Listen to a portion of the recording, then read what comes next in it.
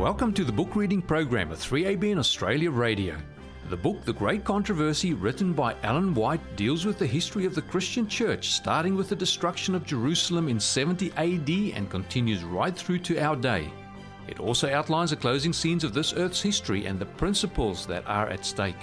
What you're about to hear is a dramatized audio version of this book created by Nancy Hamilton Myers. To download your free copy, visit thedesireofagesproject.com. Let's listen now as Nancy continues reading from The Great Controversy.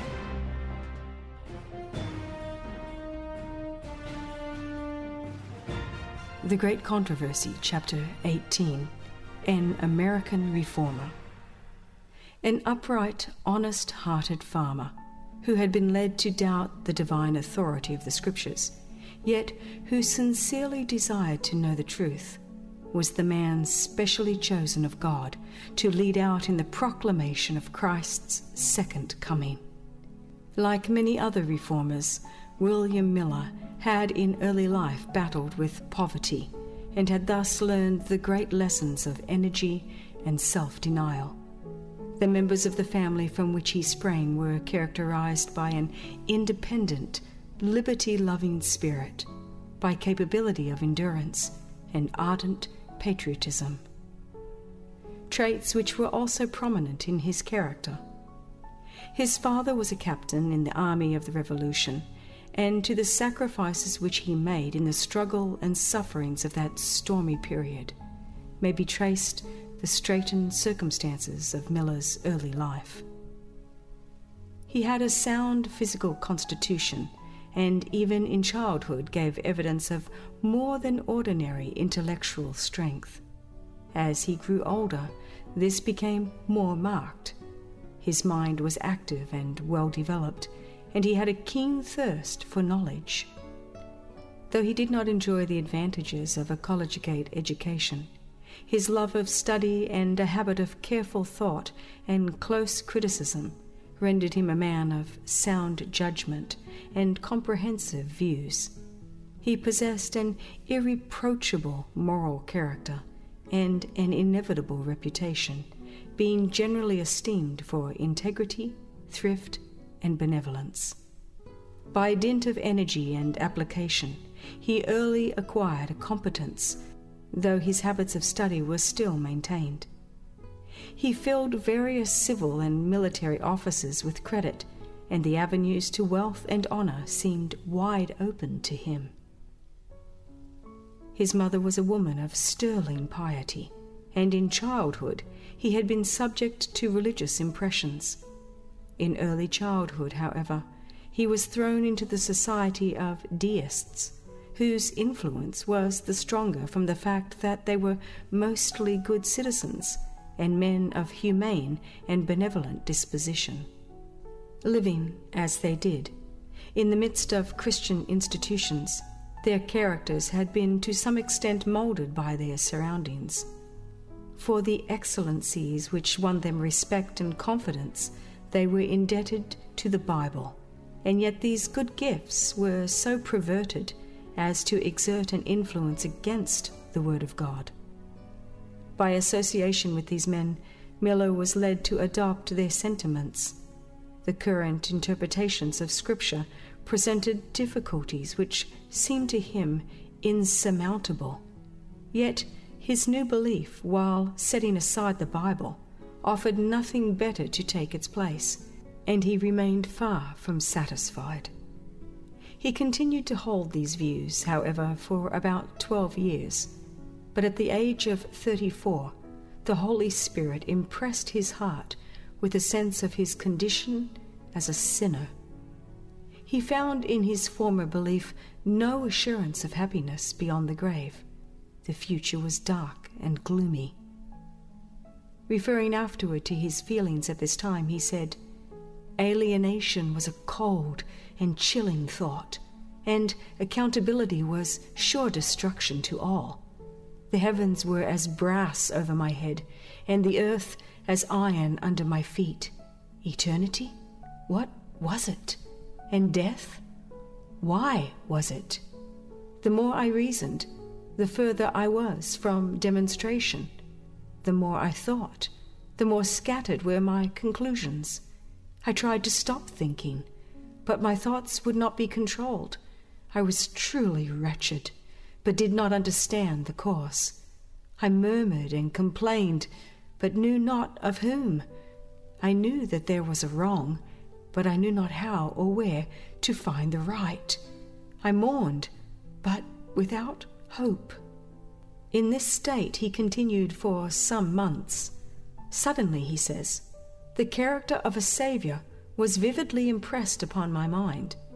It seemed that there might be a being so good and compassionate as to himself atone for our transgressions, and thereby save us from suffering the penalty of sin.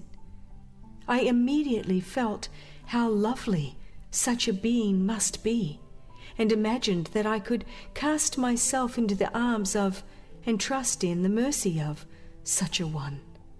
But the question arose, how can it be proved that such a being does exist? Aside from the Bible, I found that I could get no evidence of the existence of such a Saviour, or even of a future state. I saw that the Bible did bring to view just such a Saviour as I needed, and I was perplexed to find how an uninspired book should develop principles so perfectly adapted to the wants of a fallen world. I was constrained to admit that the Scriptures must be a revelation from God. They became my delight, and in Jesus I found a friend. The Saviour became to me the chiefest among 10,000, and the Scriptures, which before were dark and contradictory, now became the lamp to my feet and light to my path. My mind became settled and satisfied. I found the Lord God to be a rock in the midst of the ocean of life. The Bible now became my chief study, and I can truly say I searched it with great delight. I found the half was never told me. I wondered why I had not seen its beauty and glory before, and marveled that I could have ever rejected it. I found everything revealed that my heart could desire, and a remedy for every disease of the soul. I lost all taste for other reading, and applied my heart to get wisdom from God. Miller publicly professed his faith in the religion which he had despised. But his infidel associates were not slow to bring forward all those arguments which he himself had often urged against the divine authority of the Scriptures. He was not then prepared to answer them, but he reasoned that if the Bible is a revelation from God, it must be consistent with itself, and that, as it was given for man's instruction, it must be adapted to his understanding. He determined to study the Scriptures for himself and ascertain if every apparent contradiction could not be harmonized. Endeavoring to lay aside all preconceived opinions and dispensing with commentaries, he compared Scripture with Scripture by the aid of the marginal references and the concordance. He pursued his study in a regular and methodical manner. Beginning with Genesis and reading verse by verse, he proceeded no faster than the meaning of the several passages so unfolded as to leave him free from all embarrassment. When he found anything obscure, it was his custom to compare it with every other text which seemed to have any reference to the matter under consideration. Every word was permitted to have its proper bearing upon the subject of the text, and if his view of it harmonized with every collateral passage, it ceased to be a difficulty. Thus, whenever he met with a passage hard to be understood, he found an explanation in some other portion of the Scriptures. As he studied with earnest prayer for divine enlightenment, that which had before appeared dark to his understanding was made clear. He experienced the truth of the psalmist's words, "The entrance of thy words giveth light, it giveth understanding to the simple." With intense interest he studied the books of Daniel and the Revelation, employing the same principles of interpretation as in the other scriptures, and found, to his great joy, that the prophetic symbols could be understood. He saw that the prophecies, so far as they had been fulfilled literally, that all the various figures, metaphors, parables, similitudes, etc., were either explained in their immediate connection, or the terms in which they were expressed were defined in other scriptures, and when thus explained, were to be literally understood. I was thus satisfied, he says, that the Bible is a system of revealed truths, so clearly and simply given that the wayfaring man, though a fool, need not err therein.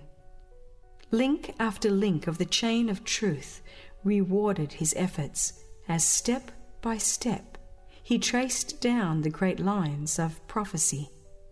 Angels of heaven were guiding his mind and opening the scriptures to his understanding, taking the manner in which the prophecies had been fulfilled in the past as a criterion by which to judge the fulfillment of those which were still future.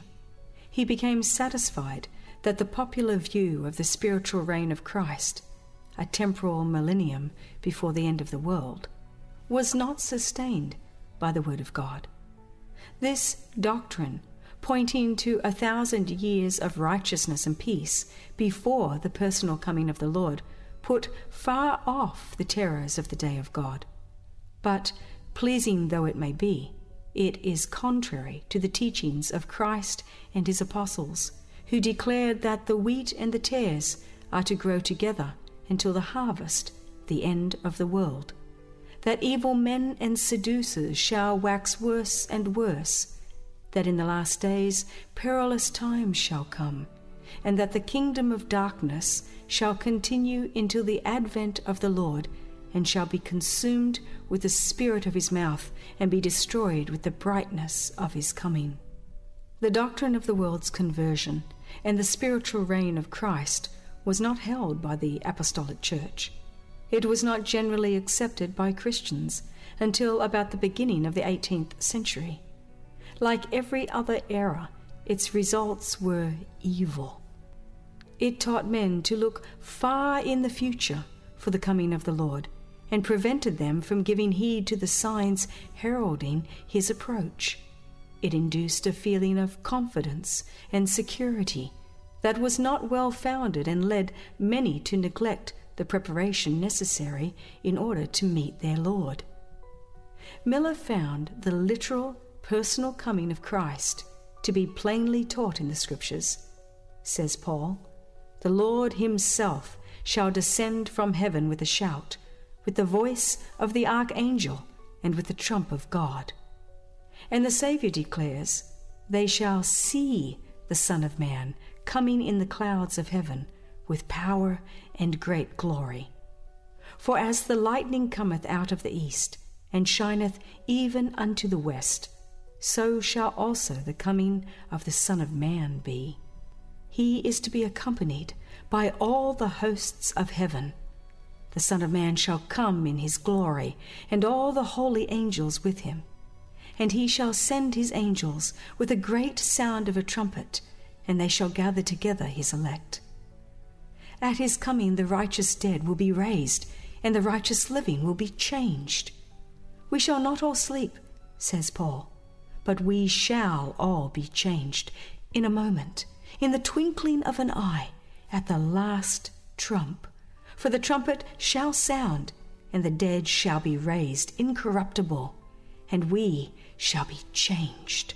For this corruptible must put on incorruption, and this mortal must put on immortality." And in his letter to the Thessalonians, after describing the coming of the Lord, he says, "The dead in Christ shall rise first. Then we, which are alive and remain, shall be caught up together with them in the clouds, to meet the Lord in the air, and so shall we ever be with the Lord." Not until the personal advent of Christ can his people receive the kingdom. The Saviour said, "When the Son of Man shall come in his glory, and all the holy angels with him, then shall he sit upon the throne of his glory, and before him shall be gathered all nations, and he shall separate them one from another, as a shepherd divideth his sheep from the goats. And he shall set the sheep on his right hand, but the goats on the left.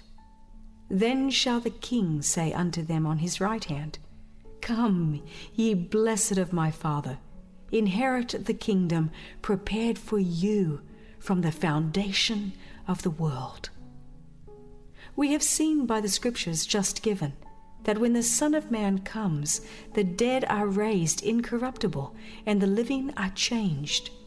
By this great change they are prepared to receive the kingdom.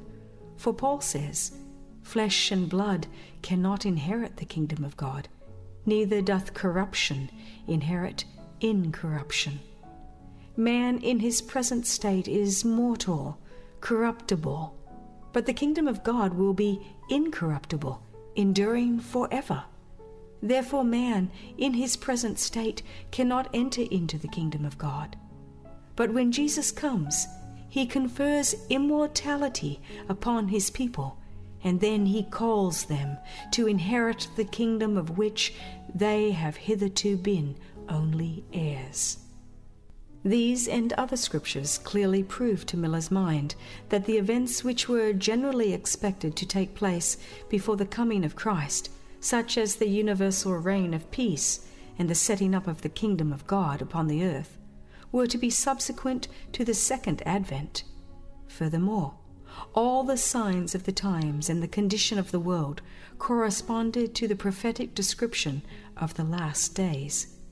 He was forced to the conclusion, from the study of Scripture alone, that the period allotted for the continuance of the earth in its present state was about to close. Another kind of evidence that vitally affected my mind, he says, was the chronology of the Scriptures. I found that predicted events which had been fulfilled in the past often occurred within a given time. The 120 years to the flood, the 7 days that were to precede it, with 40 days of predicted rain, the 400 years of the sojourn of Abraham's seed, the 3 days of the butler and baker's dreams, the 7 years of Pharaoh's, the 40 years in the wilderness, the 3.5 years of famine, the 70 years captivity, Nebuchadnezzar's 7 times, and the 7 weeks, 62 weeks, and this 1 week, making 70 weeks, determined upon the Jews. The events limited by these times were all once only a matter of prophecy, and were fulfilled in accordance with the predictions. When, therefore, he found in his study of the Bible various chronological periods that, according to his understanding of them, extended to the second coming of Christ, he could not but regard them as the times before appointed, which God had revealed unto his servants. "The secret things," says Moses, "belong unto the Lord our God, but those things which are revealed belong unto us and to our children forever." And the Lord declares by the prophet Amos that he will do nothing, but he revealeth his secret unto his servants, the prophets. The students of God's word may, then, confidently expect to find the most stupendous events to take place in human history clearly pointed out in the scriptures of truth. As I was fully convinced, says Miller, that all scripture given by inspiration of God is profitable, that it came not at any time by the will of man, but was written as holy men were moved by the Holy Ghost, and was written for our learning, that we, through patience and comfort of the Scriptures, might have hope, I could but regard the chronological portions of the Bible as being as much a portion of the Word of God, and as much entitled to our serious consideration as any other portion of the Scriptures. I therefore felt that in endeavoring to comprehend what God had, in his mercy seen fit to reveal to us, I had no right to pass over the prophetic periods. The prophecy which seemed most clearly to reveal the time of the second advent was that of Daniel 8:14.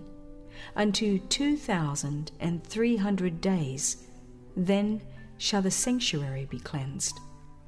Following his rule of making Scripture its own interpreter, Miller learned that a day in symbolic prophecy represents a year. He saw that the period of 2,300 prophetic days, or literal years, would extend far beyond the close of the Jewish dispensation. Hence, it could not refer to the sanctuary of that dispensation. Miller accepted the generally received view that in the Christian age the earth is the sanctuary, and he therefore understood that the cleansing of the sanctuary, foretold in Daniel 8:14, represented the purification of the earth by fire at the second coming of Christ.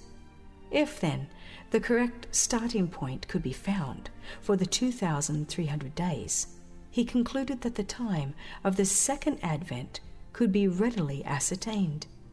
Thus would be revealed the time of that great consummation, the time when the present state, with all its pride and power, pomp and vanity, wickedness and oppression, would come to an end, when the curse would be removed from off the earth, death be destroyed, reward be given to the servants of God, the prophets and saints, and them who fear his name, and those be destroyed that destroy the earth. With a new and deeper earnestness, Miller continued the examination of the prophecies, whole nights as well as days being devoted to the study of what now appeared of such stupendous importance and all-absorbing interest. In the 8th chapter of Daniel, he could find no clue to the starting point of the 2,300 days. The angel Gabriel, though commanded to make Daniel understand the vision, gave him only a partial explanation. As the terrible persecution to befall the church was unfolded to the prophet's vision, physical strength gave way. He could endure no more, and the angel left him for a time. Daniel fainted and was sick certain days, and I was astonished at the vision, he says, but none understood it. Yet God had bidden his messenger, make this man to understand the vision. That commission must be fulfilled. In obedience to it, the angel, some time afterward, returned to Daniel, saying, I am now come forth to give thee skill and understanding. Therefore understand the matter and consider the vision. There was one important point in the vision of chapter 8 which had been left unexplained, namely that relating to the time, the period of the 2,300 days. Therefore the angel, in resuming his explanation, dwells chiefly upon the subject of time. 70 weeks are determined upon thy people and upon the holy city. Know therefore and understand that from the going forth of the commandment to restore and to build Jerusalem unto the Messiah the Prince shall be 7 weeks and 62 weeks. The street shall be built again, and the wall even in troublous times. And after 62 weeks shall Messiah be cut off, but not for himself. And he shall confirm the covenant with many for 1 week, and in the midst of the week he shall cause the sacrifice and the oblation to cease. The angel had been sent to Daniel for the express purpose of explaining to him the point which he had failed to understand in the vision of the 8th chapter, the statement relative to time. Unto 2,300 days, then shall the sanctuary be cleansed. After bidding Daniel understand the matter and consider the vision, the very first words of the angel are, 70 weeks are determined upon thy people and upon thy holy city. The word here translated determined literally signifies cut off. 70 weeks, representing 490 years, are declared by the angel to be cut off as specially pertaining to the Jews. But from what were they cut off? As the 2,300 days was the only period of time mentioned in chapter 8, it must be the period from which the 70 weeks were cut off. The 70 weeks must therefore be a part of the 2,300 days, and the two periods must begin together. The 70 weeks were declared by the angel to date from the going forth of the commandment to restore and build Jerusalem.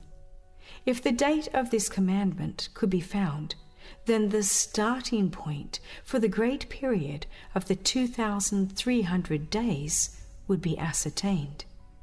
In the 7th chapter of Ezra, the decree is found, verses 12 through 26. In its completest form, it was issued by Artaxerxes, king of Persia, 457 BC. But in Ezra 6:14, the house of the Lord at Jerusalem is said to have been built according to the commandment, or the decree, of Cyrus and Darius and Artaxerxes, king of Persia. These three kings, in originating, reaffirming, and completing the decree, brought it to the perfection required by the prophecy to mark the beginning of the 2,300 days. Taking 457 BC, the time when the decree was completed, as the date of the commandment, every specification of the prophecy concerning the 70 weeks was seen to have been fulfilled. From the going forth of the commandment to restore and to build Jerusalem, unto the Messiah the Prince shall be 7 weeks, and 62 weeks, namely 69 weeks, or 483 years. The decree of Artaxerxes went into effect in the autumn of 457 BC.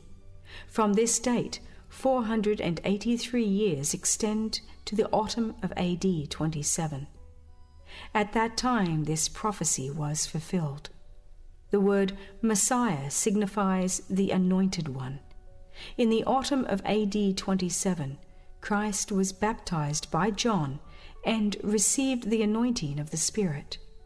The Apostle Peter testifies that God anointed Jesus of Nazareth with the Holy Ghost and with power. And the Saviour himself declared, "The Spirit of the Lord is upon me, because he hath anointed me to preach the gospel to the poor."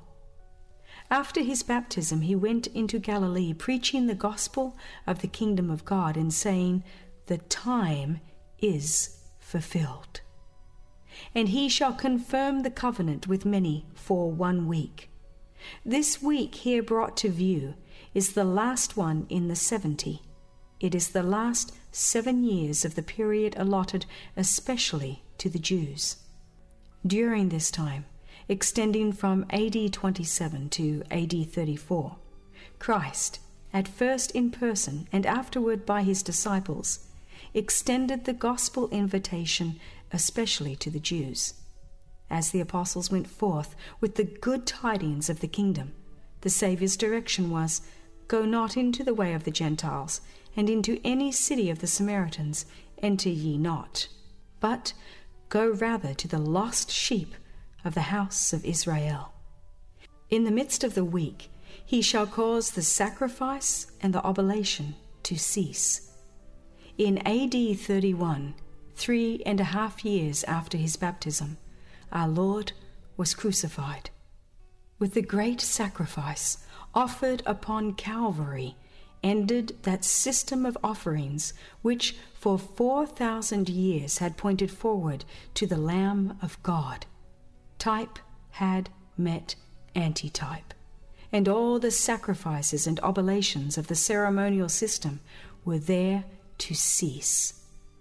The 70 weeks, or 490 years, especially allotted to the Jews, ended, as we have seen in AD 34. At that time, Through the action of the Jewish Sanhedrin, the nation sealed its rejection of the gospel by the martyrdom of Stephen and the persecution of the followers of Christ. Then the message of salvation, no longer restricted to the chosen people, was given to the world. The disciples, forced by persecution to flee from Jerusalem, went everywhere preaching the word. Philip went down to the city of Samaria and preached Christ unto them. Peter, divinely guided, opened the gospel to the centurion of Caesarea. The God-fearing Cornelius and the ardent Paul, won to the faith of Christ, was commissioned to carry the glad tidings far hence unto the Gentiles. Thus far, every specification of the prophecies is strikingly fulfilled, and the beginning of the 70 weeks is fixed beyond question at 457 BC, and their expiration in AD 34. From this data, there is no difficulty in finding the termination of the 2,300 days. The 70 weeks, 490 days, having been cut off from the 2,300, there were 1,810 days remaining. After the end of 490 days, the 1,810 days were still to be fulfilled. From AD 34, 1,810 years extend to 1844. Consequently, the 2,300 days of Daniel terminate in 1844. At the expiration of this great prophetic period, upon the testimony of the angel of God, the sanctuary shall be cleansed. Thus the time of the cleansing of the sanctuary, which was almost universally believed to take place at the second advent, was definitely pointed out. Miller and his associates at first believed that the 2,300 days would terminate in the spring of 1844, whereas the prophecy points to the autumn of that year. The misapprehension of this point brought disappointment and perplexity to those who had fixed upon the earlier date as the time of the Lord's coming. But this did not in the least affect the strength of the argument showing that the 2,300 days terminated in the year 1844, and that the great event represented by the cleansing of the sanctuary must then take place. Entering upon the study of the Scriptures as he had done, in order to prove that they were a revelation from God, Miller had not, at the outset, the slightest expectation of reaching the conclusion at which he had now arrived. He himself could hardly credit the results of his investigation, but the Scripture evidence was too clear and forcible to be set aside. He had devoted 2 years to the study of the Bible, when, in 1818, he reached the solemn conviction that in about 25 years Christ would appear for the redemption of his people. "I need not speak," says Miller, "of the joy that filled my heart in view of the delightful prospect, nor of the ardent longings of my soul for a participation in the joys of the redeemed. The Bible was now to me a new book. It was indeed a feast of reason. All that was dark, mystical, or obscure to me in its teachings had been dissipated from my mind before the clear light that now dawned from its sacred pages, and oh, how bright and glorious the truth appeared. All the contradictions and inconsistencies I had before found in the Word were gone, and although there were many portions of which I was not satisfied I had a full understanding, yet so much light had emanated from it to the illumination of my before darkened mind that I felt a delight in studying the Scripture, which I had not before supposed could be derived from its teachings. With the solemn conviction that such momentous events were predicted in the Scriptures to be fulfilled in so short a space of time, the question came home to me with mighty power regarding my duty to the world in view of the evidence that had affected my own mind. He could not but feel that it was his duty to impart to others the light which he had received. He expected to encounter opposition from the ungodly, but was confident that all Christians would rejoice in the hope of meeting the Saviour whom they professed to love. His only fear was that in their great joy at the prospect of glorious deliverance, so soon to be consummated, many would receive the doctrine without sufficiently examining the Scriptures in demonstration of its truth. He therefore hesitated to present it, lest he should be in error and be the means of misleading others. He was thus led to review the evidences in support of the conclusions at which he had arrived, and to consider carefully every difficulty which presented itself to his mind. He found that objections vanished before the light of God's word, as mist before the rays of the sun. 5 years spent thus left him fully convinced of the correctness of his position. And now the duty of making known to others what he believed to be so clearly taught in the Scriptures urged itself with new force upon him. When I was about my business, he said, it was continually ringing in my ears, "Go and tell the world of their danger." This text was constantly occurring to me. When I say unto the wicked, "O wicked man, thou shalt surely die," if thou dost not speak to warn the wicked from his way, that wicked man shall die in his iniquity, but his blood will I require at thine hand. Nevertheless, if thou warn the wicked of his wicked way to turn from it, if he do not turn from his way, he shall die in his iniquity, but thou hast delivered thy soul. I felt that if the wicked could be effectually warned, multitudes of them would repent, and that if they were not warned, their blood might be required at my hand. He began to present his views in private, as he had opportunity, praying that some minister might feel their force and devote himself to their proclamation. But he could not banish the conviction that he had a personal duty to perform in giving the warning. The words were ever reoccurring to his mind. "Go and tell it to the world. Their blood will I require at thy hand."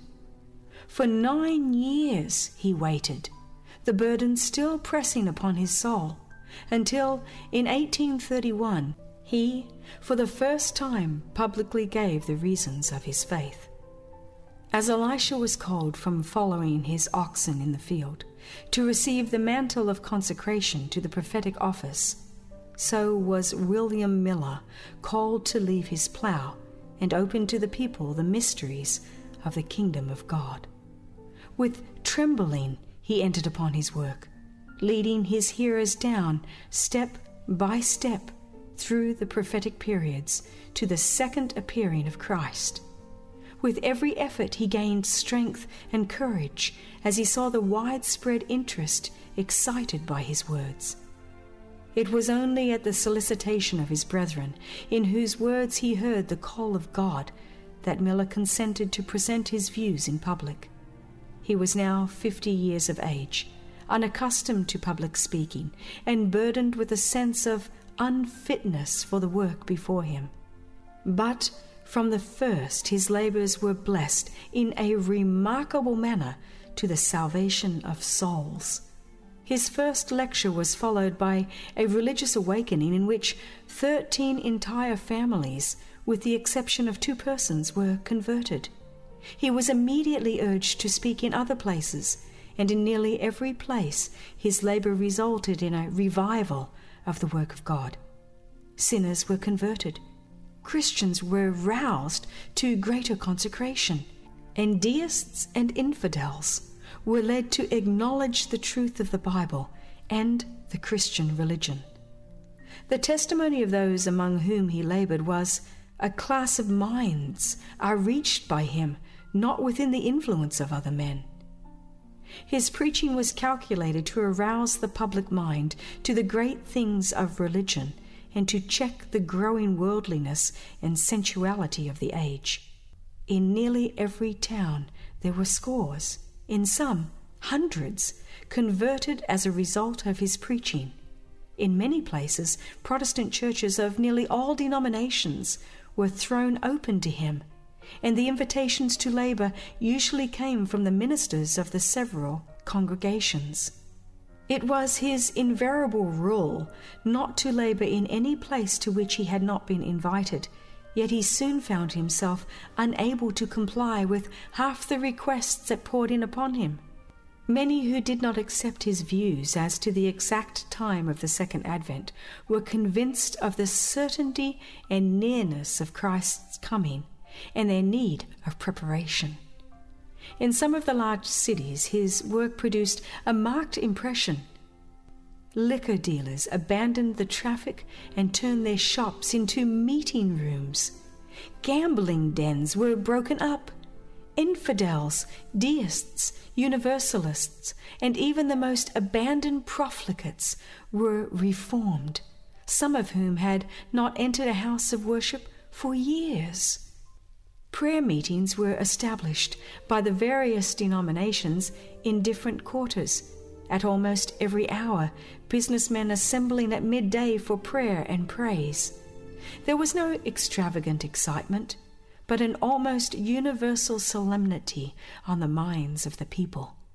His work, like that of the early reformers, tended rather to convince the understanding and arouse the conscience than merely to excite the emotions.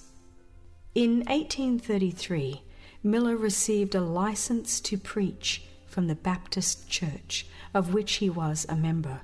A large number of the ministers of his denomination also approved his work, and it was with their formal sanction that he continued his labors. He traveled and preached unceasingly, though his personal labors were confined principally to the New England and Middle States.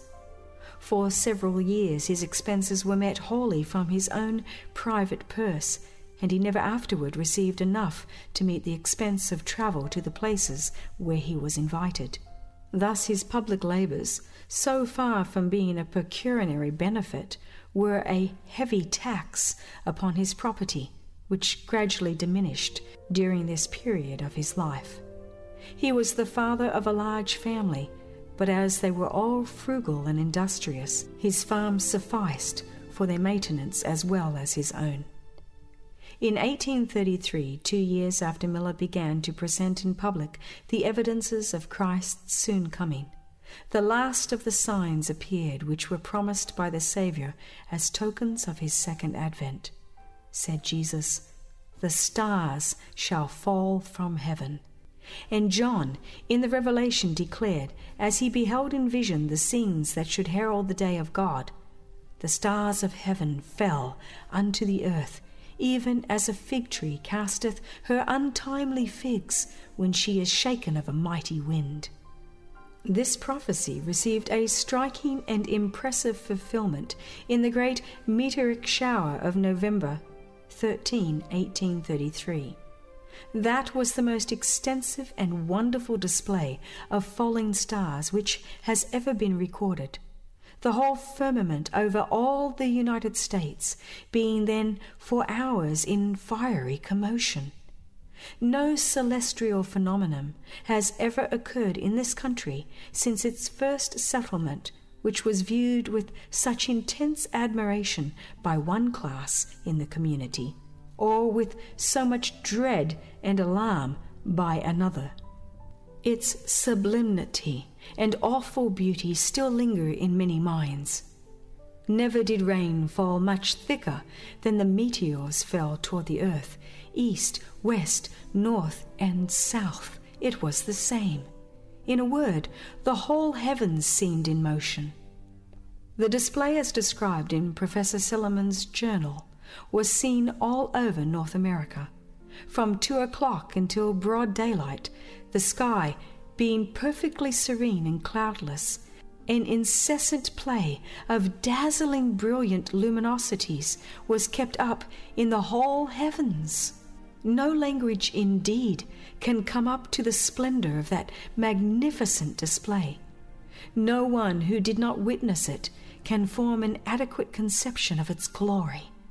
It seemed as if the whole starry heavens had congregated at one point near the zenith and were simultaneously shooting forth with the velocity of lightning to every part of the horizon, and yet they were not exhausted. Thousands swiftly followed in the track of thousands, as if created for the occasion. A more correct picture of a fig tree casting its figs when blown by a mighty wind it was not possible to behold. In the New York Journal of Commerce of November 14, 1833, appeared a long article regarding this wonderful phenomenon, containing this statement: "No philosopher or scholar has told or recorded an event, I suppose, like that of yesterday morning. A prophet 1800 years ago foretold it exactly, if we will be at the trouble of understanding stars falling to meaning falling stars, in the only sense in which it is possible to be literally true. Thus was displayed the last of those signs of his coming, concerning which Jesus bade his disciples, 'When ye shall see all these things, know that it is near, even at the doors.' After these signs, John beheld, as the great event next impending, the heavens departing as a scroll, while the earth quaked, mountains and islands removed out of their places, and the wicked in terror sought to flee from the presence of the Son of Man.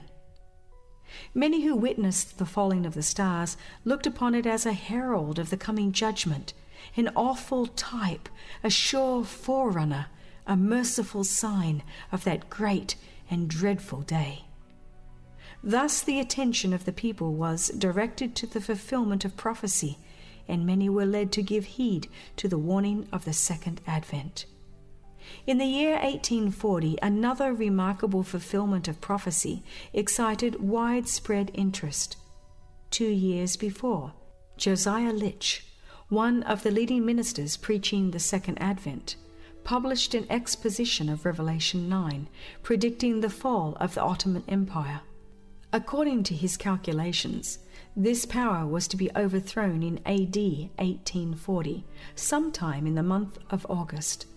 And only a few days previous to its accomplishment, he wrote, "Allowing the first period, 150 years, to have exactly fulfilled before Diocrates ascended the throne by permission of the Turks, and that the 391 years, 15 days, commenced at the close of the first period, it will end on the 11th of August, 1840, when the Ottoman power in Constantinople may be expected to be broken. And this, I believe, will be found to be the case. At the very time specified, Turkey, through her ambassadors, accepted the protection of the Allied powers of Europe, and thus placed herself under the control of Christian nations. The event exactly fulfilled the prediction. When it became known, multitudes were convinced of the correctness of the principles of prophetic interpretation adopted by Miller and his associates, and a wonderful impetus was given to the Advent movement. Men of learning and position united with Miller, both in preaching and in publishing his views, and from 1840 to 1844 the work rapidly extended. William Miller possessed strong mental powers disciplined by thought and study, and he added to these the wisdom of heaven by connecting himself with the source of wisdom. He was a man of sterling worth, who could not but command respect and esteem wherever integrity of character and moral excellence were valued, uniting true kindness of heart with Christian humility and the power of self-control. He was attentive and affable to all, ready to listen to the opinion of others and to weigh their arguments. Without passion or excitement, he tested all the theories and doctrines by the word of God, and his sound reasoning and thorough knowledge of the Scriptures enabled him to refute error and expose falsehood. Yet he did not prosecute his work without bitter opposition. As with earlier reformers, the truths which he presented were not received with favour by popular religious teachers. As these could not maintain their position by the Scriptures, they were driven to resort to the sayings and doctrines of men, to the traditions of the fathers. But the Word of God was the only testimony accepted by the preachers of the Advent truth. The Bible, and the Bible only, was their watchword. The lack of Scripture argument on the part of their opponents was supplied by ridicule and scoffing. Time, means, and talents were employed in maligning those whose only offence was that they looked with joy for the return of their Lord, and were striving to live holy lives and to exhort others to prepare for his appearing. Earnest were the efforts put forth to draw away the minds of the people from the subject of the second advent. It was made to appear a sin, something of which men should be ashamed, to study the prophecies which relate to the coming of Christ and the end of the world. Thus the popular ministry undermined faith in the Word of God. Their teaching made men infidels, and many took license to walk after their own ungodly lusts. Then the authors of the evil charged it all upon Adventists. While drawing crowded houses of intelligent and attentive hearers, Miller's name was seldom mentioned by the religious press except by way of ridicule or denunciation. The careless and ungodly, emboldened by the position of religious teachers, resorted to opprobrious epithets, to base and blasphemous witticisms, in their efforts to heap contumely upon him and his work. The grey-headed man who had left a comfortable home to travel at his own expense from city to city, from town to town, toiling unceasingly to bear to the world the solemn warning of the judgment near, was sneeringly denounced as a fanatic, a liar, a speculating knave. The ridicule, falsehood, and abuse heaped upon him called forth indignant remonstrance even from the secular press. To treat a subject of such overwhelming majesty and fearful consequences with lightness and ribaldry was declared by worldly men to be not merely to sport with the feelings of its propagators and advocates, but to make a jest of the day of judgment, to scoff at the deity himself, and contemn the terrors of his judgment bar. The instigator of all evil sought not only to contradict the effort of the Advent message, but to destroy the messenger himself. Miller made a practical application of Scripture truth to the hearts of his hearers, reproving their sins and disturbing their self-satisfaction, and his plain and cutting words aroused their enmity. The opposition manifested by church members toward his message emboldened the baser classes to go to greater lengths, and enemies plotted to take his life as he should leave the place of meeting. But holy angels were in the throng, and one of these, in the form of a man, took the arm of this servant of the Lord and led him in safety from the angry mob. His work was not yet done, and Satan and his emissaries were disappointed in their purpose. Despite all opposition, the interest in the Advent movement had continued to increase. From scores and hundreds, the congregations had grown to as many thousands. Large accessions had been made to the various churches, but after a time the spirit of opposition was manifested even against these converts, and the churches began to take disciplinary steps with those who had embraced Miller's views. This action called forth a response from his pen in an address to Christians of all denominations, urging that if his doctrines were false, he should be shown his error from the Scriptures. "What have we believed," he said, "that we have not been commanded to believe by the Word of God, which you yourselves allow is the rule, and only rule, of our faith and practice? What have we done that should call down such virulent denunciations against us from pulpit and press, and give you just cause to exclude us, Adventists, from your churches and fellowship? If we are wrong, pray, show us wherein consists our wrong. Show us from the word of God that we are in error. We have had ridicule enough that can never convince us that we are in the wrong. The word of God alone can change our views. Our conclusions have been formed deliberately and prayerfully, as we have seen the evidence in the Scriptures. From age to age, the warnings which God has sent to the world by his servants have been received with like incredulity and unbelief.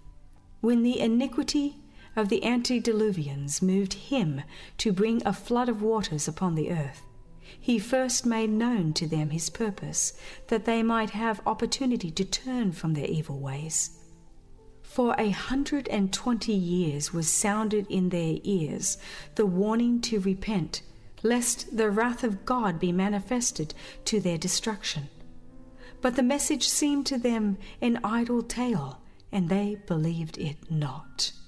Emboldened in their wickedness, they mocked the messenger of God, made light of his entreaties, and even accused him of presumption. How dare one man stand up against all the great men of the earth? If Noah's message were true, why did not all the world see it and believe it? One man's assertion against the wisdom of thousands.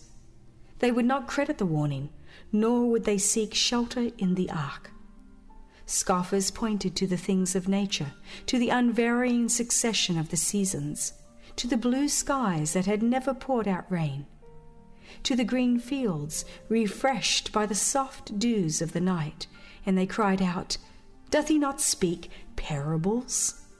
In contempt they declared the preacher of righteousness to be a wild enthusiast, and they went on more eager in their pursuit of pleasure, more intent upon their evil ways than before. But their unbelief did not hinder the predicted event. God bore along with their wickedness, giving them ample opportunity for repentance. But at the appointed time, his judgments were visited upon the rejectors of his mercy.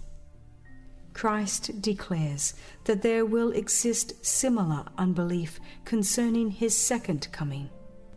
As the people of Noah's day knew not until the flood came and took them all away, so, in the words of our Saviour, shall also the coming of the Son of Man be. When the professed people of God are uniting with the world, living as they live, and joining with them in forbidden pleasures, when the luxury of the world becomes the luxury of the church, when the marriage bells are chiming and all are looking forward to many years of worldly prosperity, then, suddenly, as the lightning flashes from the heavens, will come the end of their bright visions and delusive hopes. As God sent his servants to warn the world of the coming flood, so he sent chosen messengers to make known the nearness of the final judgment. And as Noah's contemporaries laughed to scorn the predictions of the preacher of righteousness, so in Miller's day many, even of the professed people of God, scoffed at the words of warning. And why were the doctrine and preaching of Christ's second coming so unwelcome to the churches? While to the wicked the advent of the Lord brings woe and dissolution, to the righteous it is fraught with joy and hope. This great truth had been the consolation of God's faithful ones through all the ages. Why had it become, like its author, a stone of stumbling and a rock of offense to his professed people? It was our Lord himself who promised his disciples, "If I go and prepare a place for you, I will come again and receive you unto myself." It was the compassionate Saviour who, anticipating the loneliness and sorrow of his followers, commissioned angels to comfort them with the assurance that he would come again in person even as he went into heaven. As the disciples stood gazing intently upward to catch the last glimpse of him whom they loved, their attention was arrested by the words, "Ye men of Galilee, why stand ye gazing up into heaven? This same Jesus, which is taken up from you into heaven, shall so come in like manner as ye have seen him go into heaven." Hope was kindled afresh by the angel's message. The disciples returned to Jerusalem with great joy and were continually in the temple, praising and blessing God. They were not rejoicing because Jesus had been separated from them and they were left to struggle with the trials and temptations of the world, but because of the angel's assurance that he would come again. The proclamation of Christ's coming should now be, as when made by the angels to the shepherds of Bethlehem, good tidings of great joy. Those who really love the Saviour cannot but hail with gladness the announcement founded upon the Word of God that He in whom their hopes of eternal life are centered is coming again, not to be insulted, despised, and rejected as at His first advent, but in power and glory to redeem His people. It is those who do not love the Saviour that desire Him to remain away, and there can be no more conclusive evidence that the churches have departed from God than the irritation and animosity excited by this heaven-sent message. Those who accepted the Advent doctrine were roused to the necessity of repentance and humiliation before God. Many had long been halting between Christ and the world. Now they felt that it was time to take a stand. The things of eternity assumed to them an unwonted reality. Heaven was brought near, and they felt themselves guilty before God. Christians were quickened to new spiritual life. They were made to feel that time was short, that what they had to do for their fellow men must be done quickly. Earth receded, eternity seemed to open before them, and the soul, with all that pertained to its immortal weal or woe, was felt to eclipse every temporal object. The Spirit of God rested upon them and gave power to their earnest appeals to their brethren, as well as to sinners, to prepare for the day of God. The silent testimony of their daily life was a constant rebuke to formal and unconsecrated church members. These did not wish to be disturbed in their pursuit of pleasure, their devotion to money-making, and their ambition for worldly honor. Hence the enmity and opposition excited against the Advent faith and those who proclaimed it. As the arguments from the prophetic periods were found to be impregnable, opposers endeavored to discourage investigation of the subject by teaching that the prophecies were sealed. Thus, Protestants followed in the steps of Romanists. While the Papal Church withholds the Bible from the people, Protestant churches claimed that an important part of the sacred word, and that the part which brings to view truths specially applicable to our time, could not be understood. Ministers and people declared that the prophecies of Daniel and the Revelation were incomprehensible mysteries, but Christ directed his disciples to the words of the prophetic Daniel concerning events to take place in their time, and said, "Whoso readeth, let him understand." And the assertion that the Revelation is a mystery not to be understood is contradicted by the very title of the book, the Revelation of Jesus Christ, which God gave unto him to show unto his servants things which must shortly come to pass. Blessed is he that readeth, and they that hear the words of this prophecy, and keep those things which are written therein, for the time is at hand. Says the prophet, "Blessed is he that readeth." There are those who will not read. The blessing is not for them. And they that hear, there are some also who refuse to hear anything concerning the prophecies. The blessing is not for this class. And keep those things which are written therein. Many refuse to heed the warnings and instructions contained in the revelation. None of these can claim the blessing promised. All who ridicule the subjects of the prophecy and mock at the symbols here solemnly given, all who refuse to reform their lives and to prepare for the coming of the Son of Man, will be unblessed.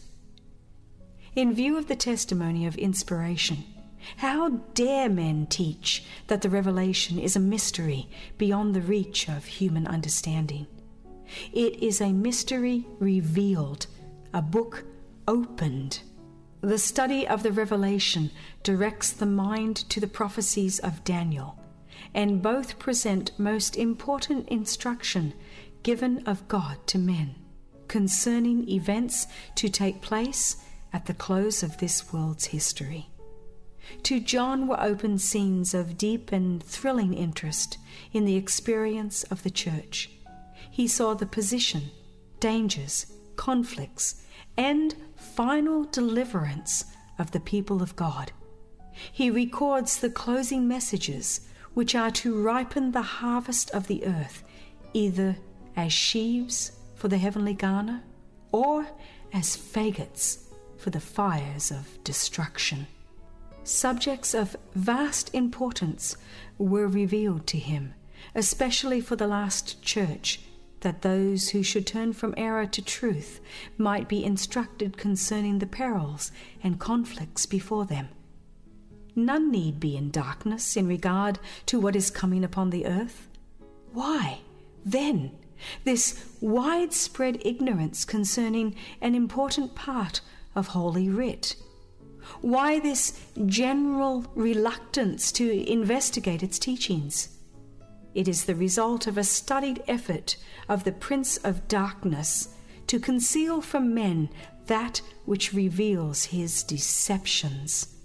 For this reason, Christ the Revelator, foreseeing the warfare that would be waged against the study of Revelation, pronounced a blessing upon all who should read, hear, and observe the words of the prophecy.